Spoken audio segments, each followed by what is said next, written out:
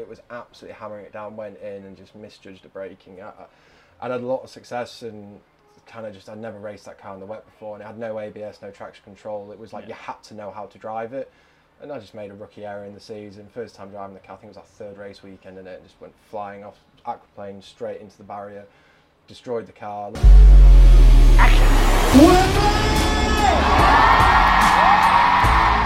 Touchdown!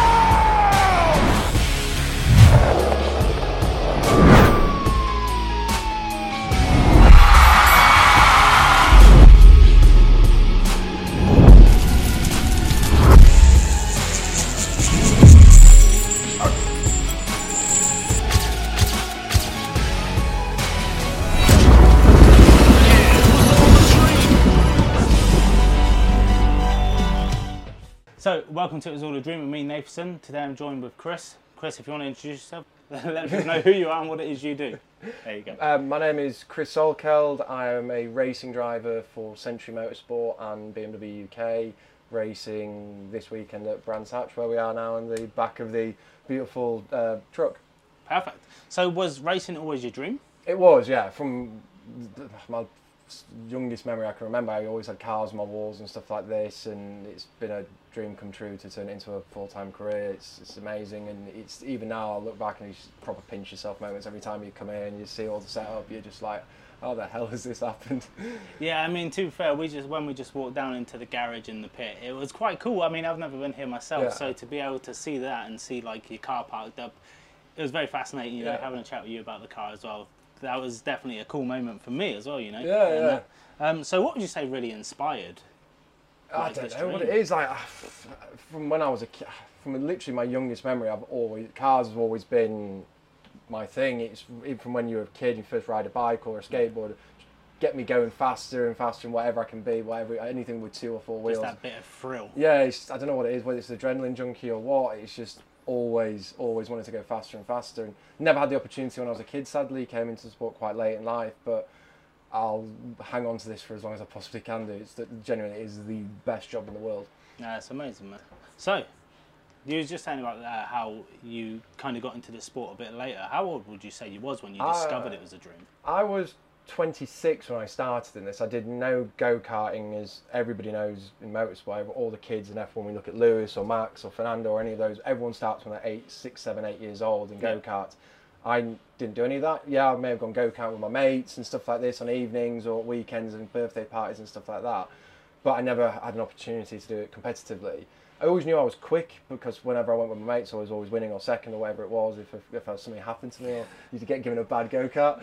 But no, I always knew I had a bit of talent, nothing major, but I was never able to explore. It was always education, career, normal life. The chances of making it in this sport are so slim. Yeah.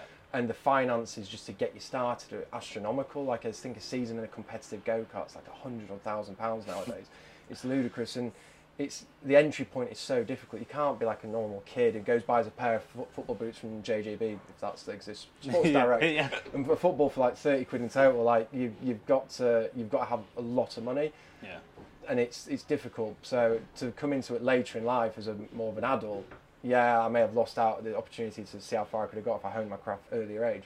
But in terms of the sponsor side, the commercial side of the sport, like having a bit of a business mindset prior to that has helped it to turn it into a full career. So, yeah. How did you get landed in this?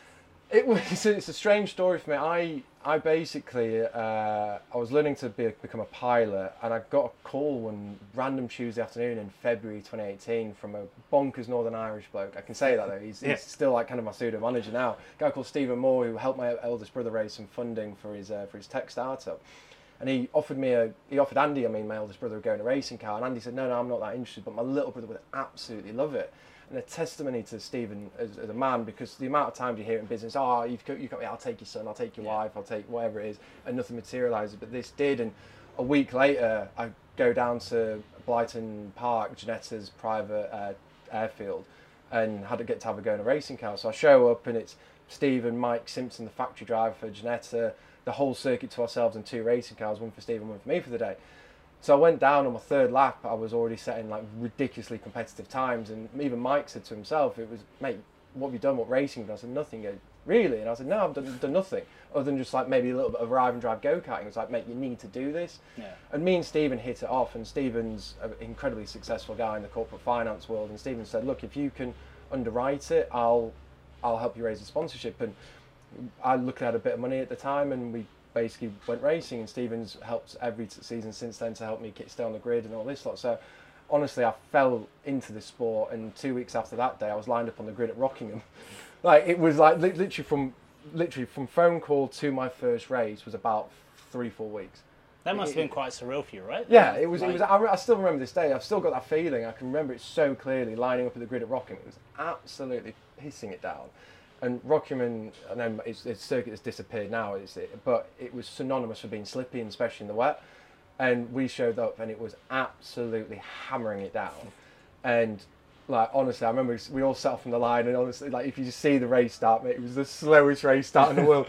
Everyone's an amateur driver, and what Jeanette have built in their ladder for people coming as novices later in life, the Gentleman Racing Drivers Club, from their starting there, it's the perfect stepping stone. And lucky enough, I was able to do that. In the first year, came third. Second year, we then, in 2019, did the G40 Cup and won that.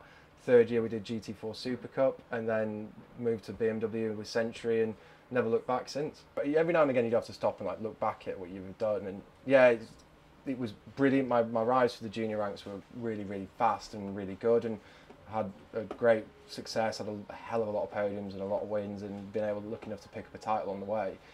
And then to move to BMW, when you get to like the highest category of racing in the UK, if not higher than certain categories overseas and European championships, it was a very big eye opener that first year. But yeah, you've got to just keep working and keep. Even now, like, we don't take anything for granted. Like, we're having a good year. Me and MJ, who had a very similar story to me, he started even later in life, but me and him have got like a bit of like a mentoring, like Padawan role between us. And yeah, it's been incredible from start to finish. I don't ever want it to end, but I know I'm getting older, and I don't know how many years I've got left with all these kids that are coming through now. Fucking fast. But I'll keep working and keep doing my best to try and keep them behind for as long as I can do. But I know the sun will be setting on me in the next 2 or 3 years for certain with this sport, sadly. No, that's amazing. So obviously you're going to have days where you've either lost or anything like that. Who would you say has been a big inspiration for you to keep going and like never really give up on that? Probably a few people. Obviously my parents have always been the biggest supporters of me possible. I know my mum, bless her, she's petrified every time I get in a car, and like last year we had a big crash actually here, which is a bit nerve-wracking to go back out and do it again this year. I haven't done much driving around the circuit since it, so that is in the back of my head still, but we'll get through it. But yeah, my mum and my dad especially, always so scared what I do, but they're so passionate about it, and having them at the last round when we won at Portimao was amazing.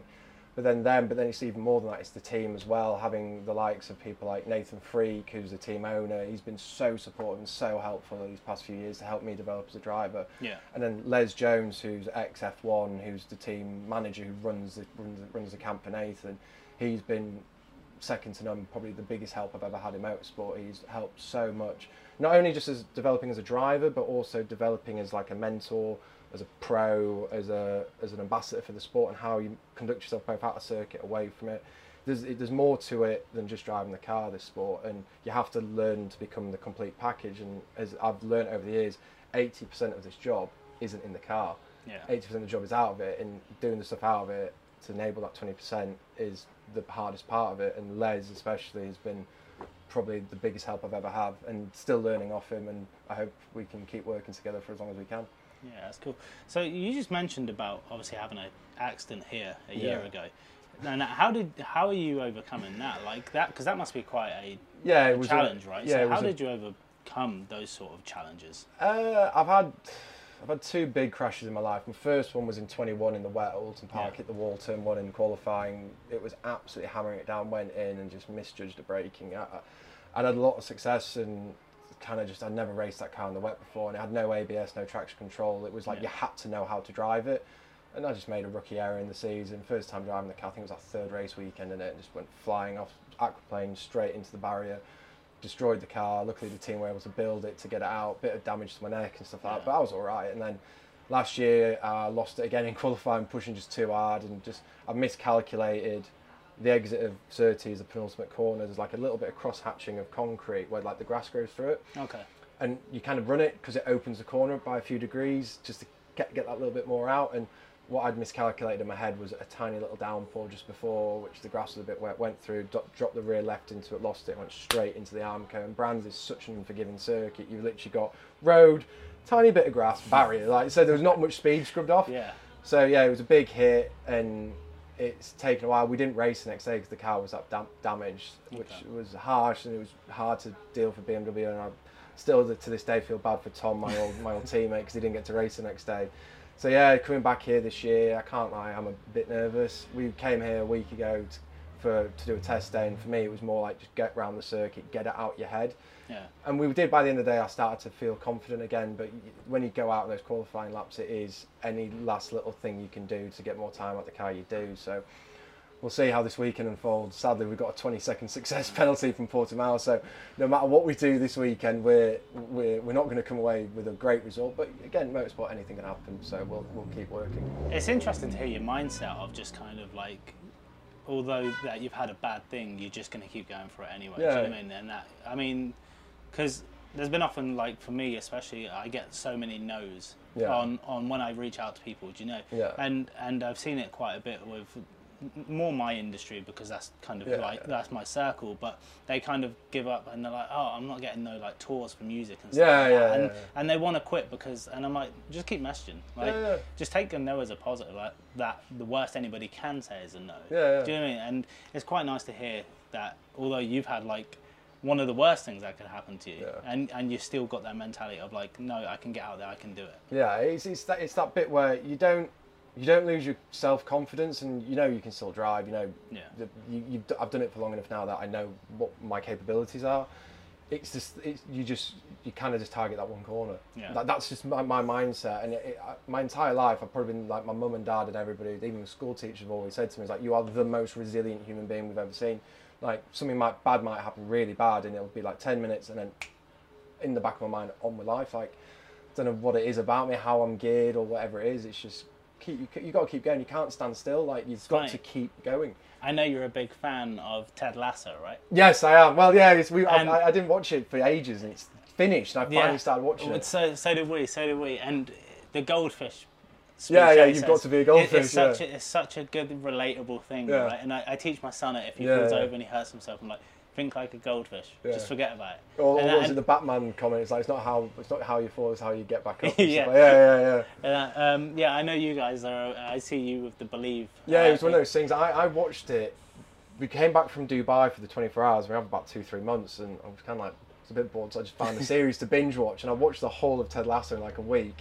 And just that Believe stickers, like just don't give up. Like I had a difficult year last year. It was my first season ever where I didn't get a podium or a win, and it was, I don't know why that happens to most drivers, but for some reason it was just like, I was like, So it was just like, don't give up, keep going, keep working. It will eventually fall back into it. And just that thing, that Believe sound. We've got one that goes on the back of doors. You might have seen it, like the photo of me reaching up to it. Like we've got one that comes with us every race weekend, and it's just been the motto of this year for me and MJ's.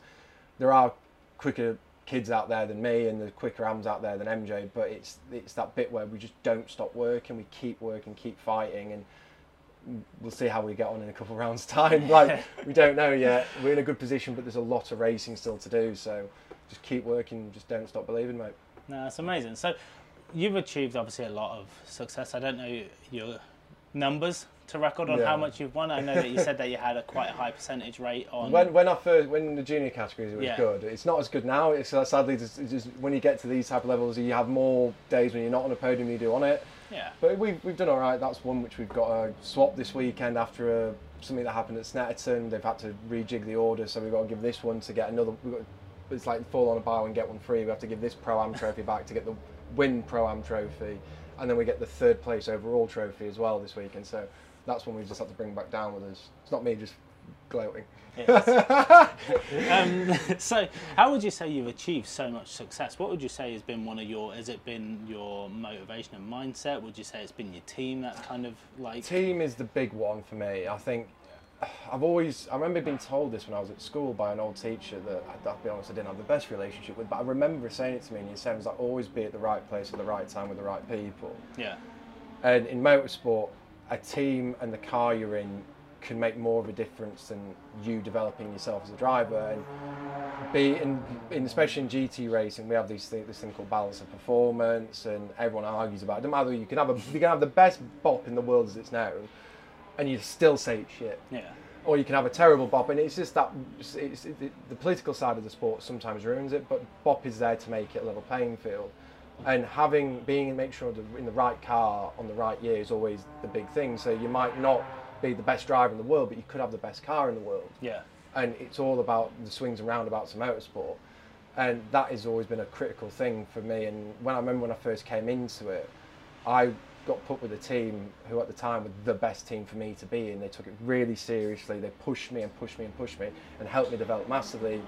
And I'll still say to this day, they were one of the big reasons where I've got to in it, is because they made me realise that you just work and just don't stop working. Because if you stop working and start taking things for granted, people will catch up. Yeah. And you see even nowadays when you look at motorsport, look at Max Verstappen and Red Bull, they're absolutely dominating. They've won the last 10 Grand Prix, but I guarantee you they're not taking any of it for granted. They're still trying to find developments in the car, Max is still trying to develop as a driver. And even look at Lewis Hamilton, who's the most successful driver in the history of the sport. He's still working. Yeah. He's 38 years old, bless him. He's still working his arse off. And that's the bit. It's just the mentality of, I guess it's not just us in sport, but any elite athlete. Look at Ronaldo. Yeah. Like that self-belief that he's got, even at his age, is phenomenal. And that's the type of thing you can pick off any sport, and you can still learn of the bits and bobs. But yeah, team, car, and just make sure you just maximise every opportunity you ever get. That's amazing. So then, you've achieved a lot. You know, you've got multiple wins, you've got your sponsorships, and you've got a lot of people that obviously believe in you enough to be able to sponsor you as well. And winning races and stuff, and having your parents there. What would you say has been your proudest moment in your career? Everyone always says it's the wins or it's the championships and stuff like that. Like, don't get me wrong, the championships are amazing, but I genuinely think my proudest achievement is actually my mentoring role of MJ. Yeah. Who's my co-driver at the moment. Like, I've always said it, if we're not just like a pro and an am, it's like we're mates that go racing together. And like, I remember speaking to MJ before he even started, and he messaged me like, look, I just want to pick your brain, hear your advice, team, how do I start, all this lot. And it was 2-3 years ago we started chatting, and then we've worked together the last 2 years. I coached him last year, and then this year we're racing together. And I know it sounds a bit weird, but like, I'm more proud of the work I'm doing with him than I am of like certain, like some, don't get me wrong, the results are amazing. Winning a race is the best feeling in the world, but in terms of something that I can look back on in 10-15 years, the championships will be up there, but passing on the knowledge I've got and the lessons I've learned and all this to help somebody else, to me that's more important. Yeah. And I always think that you should always, when you get to a position of success, you should always help the next generation. Yeah, definitely. And I'll always, even when the day comes when MJ needs somebody a bit younger and a bit quicker than me, let's say, I'll still be in the garage being his number one supporter. Yeah, I might be out of a job, but I'll still be his number one fan. Like, it's been an amazing ride, the two of us, and I'll be by his side as long as he goes racing, no matter what. It's just been phenomenal. That's lovely to hear as well. It's lovely to hear that you're also giving them support, because I mean that always helps. I mean, at the end of the day, although you do the same job. Yeah. Do you know what I mean? Some people will see it as competition between you guys, and that will always be reflected in some ways from mindset. Yeah. More. So it's nice to hear that you support them. Yeah. Well, he's my co-driver, and we have to get the maximum out of each other to get the best result for the overall car and for both of us. And it's that bit of, if I can help him get quicker, then that helps me get quicker, because our overall race time gets better than, if you see what I mean, because we have multiple drivers in the cars. And that's the bit, it's like, I've really, really enjoyed that, and I've really, from where he started as a complete novice to where he's now, it's brilliant, and like, I've absolutely loved doing it, and if I can keep going forever, we'll keep going forever, but sadly I do realise I'm getting a bit older now, but it's one of those things, like MJ, I have to say, is 100% probably my proudest achievement in motorsport. Perfect. So then backing onto that brings me on to my last question is to anybody listening that wanted to kind of follow in your footsteps and kind of not necessarily achieve the success that you have, but go into the motorsport world, what advice would you give them? Be very good at marketing. It is, like I've said, it's 80% of the job is out the car, finding the sponsors, being good commercially, keeping the sponsors happy. And as you mentioned with the podcast, trying to find people to do it, or like booking shows. Yeah. I've always said you'll speak to 1,000 companies to get one yes. Yeah. And that one yes may be nowhere near the amount of money you need. So you just have to be resilient and keep working. If you do believe in something, chase it. Because I'm lucky I fell into this, and I'm lucky that I've got the people around me that have helped me get to where I am. And I'll be forever in their debt. But at the same time, if you're doing it yourself and you don't have that network or that support system or something like this, you have to build it. And like when I first started, like Stephen got me going. And then I've built a team around me since. Ainsley obviously has been a huge help to me, and he's been so supportive and stuff. But you have to surround yourself with people that are helpful and kind of better than you at certain things, like I've done. But then at the same time, just never give up. Keep working. If you want to do it, you'll do it. If you really, really, really want to do it, you'll make it happen no matter what. And just. So you'd say networking was a huge part? Networking, yeah, definitely was huge. And it's sponsorship is the hardest thing in the world to come by. As the cost of living crisis hits, and as the world goes to shit financially with everything going on, it's harder and harder and harder every year. And that is the biggest part of it, is networking, being good at marketing. Because at the end of the day, these people won't give you money for nothing. You have to give them a value for it. What is your price per view point? What's your price per click point for the internet? What do they get in terms of hospitality? Do they get to do a track day with their team? Do they, all these type of things? And you have to do the financial side of that. Right, this is all it's going to cost for them, and then what margin do I get on top? And then is that margin enough to do it? And then like I said, there's a lot of work that goes on in the background to enable us just to drive around in circles for a few hours. So, yeah, my biggest advice would be is if you want it, work your fucking ass to the bone to get it. But it's worth it. Yeah. I guarantee, I remember sitting there now, certainly as I've been when I go into an off-season, I don't have the sponsorship in place and I don't have a seat in place. And I'll sit there and I'll go, shit. And then you just get to work, and then like you might see an end goal, but it's like, what can I do today? And it's just like, look at little blocks rather than the big picture. The big picture can be daunting sometimes, but I guarantee you, when you're sitting on that grid at that first race, you go, yeah, it was worth it. Yeah. Those sleepless nights, the nights where you're going, oh shit, how am I going to do this? How am I going to find the money? How am I going to get on the grid? But when you get on the grid, it's worth the effort. And I know there's a lot of people out there that don't get the opportunity, and sadly motorsport is an elitist sport. It is horrendous. You either have the sponsorship, or it's family money, or it's something like, it's your own money as an AM and stuff like this. And but if once you do the work, it's worth it. Yeah. But the saddest part of this sport, and I've seen it so many times, so many people who are probably more naturally talented than me miss out on the opportunities, whether it's their ability to network or be commercially viable or whatever it might be. It's just sometimes it just doesn't work out. So that is sad at times, but yeah, just never give up, basically. I know that's a long-winded waffle answer, but that's fine. Just don't give up. That's perfect. And then lastly, just if anybody wanted to follow you, kind of follow your journey, come and watch you, stuff like that, how can they reach out to you, connect with you? Yeah, the best way is always Instagram. It's just at Christopher Salkeld, I think it is nowadays.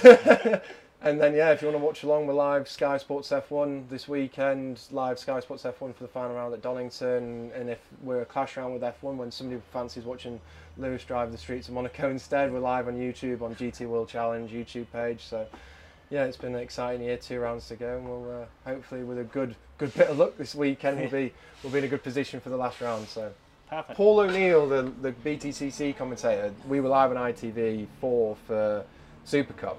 Yeah. And Paul O'Neill, he's a good friend of mine. He stiffed me up massively with that. And he goes, oh yeah, there's Chris Salkeld, Harriot's Chariot. And it just stuck. And now it's just known as Harriot's Chariot. And even though he's not on the side of the car anymore, did you have his face on the side of the car? Everyone, the amount of people have always said to me, why take the logo off, put his face on the side of the car. Get him on the bonnet. As I keep reminding everybody, quite enjoy being employed. I think I've always said if I was ever to do something like it would be my last ever race. Just to get helmet wrapped in it. Just to get the mass amount of mean following I possibly can do as I sail off into the sunset. No. It's one of those things. He's been so supportive. Like I can't believe. Like honestly. How did that network happen between you and Ainsley? Because that's two complete different. Yeah, it's different world. It's one of those things. Is my old man actually used to work with him. Amazing. And then Ainsley basically set up his own manufacturing company a few years ago. Yeah. And it was one of those things, just reached out and he was just like, yeah, that's amazing. Let's do it. And then it just kind of, he came in 2019 and it was Ainsley Harriott on the side of the car for the championship year. And then like, he's so passionate and supportive about it. Like, if anybody's watched the series, anytime he's hit, he's always doing grid walks and grid interviews. I know there's the famous Martin Brundle one, but there's this one the same with what we do, and he's always on it, and he's so passionate about it. And then to have him there last time out in Portugal was unbelievable.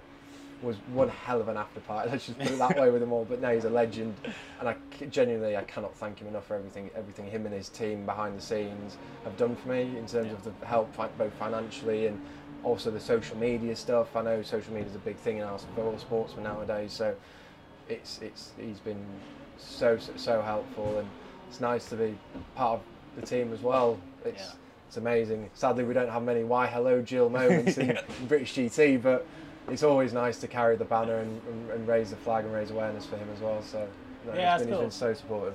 No, yeah, I love Ainsley. It's funny because my brother's a huge fan, and he's actually saved in my phone is Ainsley Harriott. What everyone sees on TV is exactly the same. He's so full of life, and you could have had a bad result or something like that, and he raises your spirits. His enjoyment of life is so infectious. Yeah. And whenever he's at a race week, he just raises not only me or MJ, but like the entire team's like. It's just like the whole like mood just lifts. It's like he's so infectious is the best way of putting it. It's the best. Honestly, he's the best sponsor in the world. I wouldn't. No matter whatever happens, it'll always be Harriott's chariot.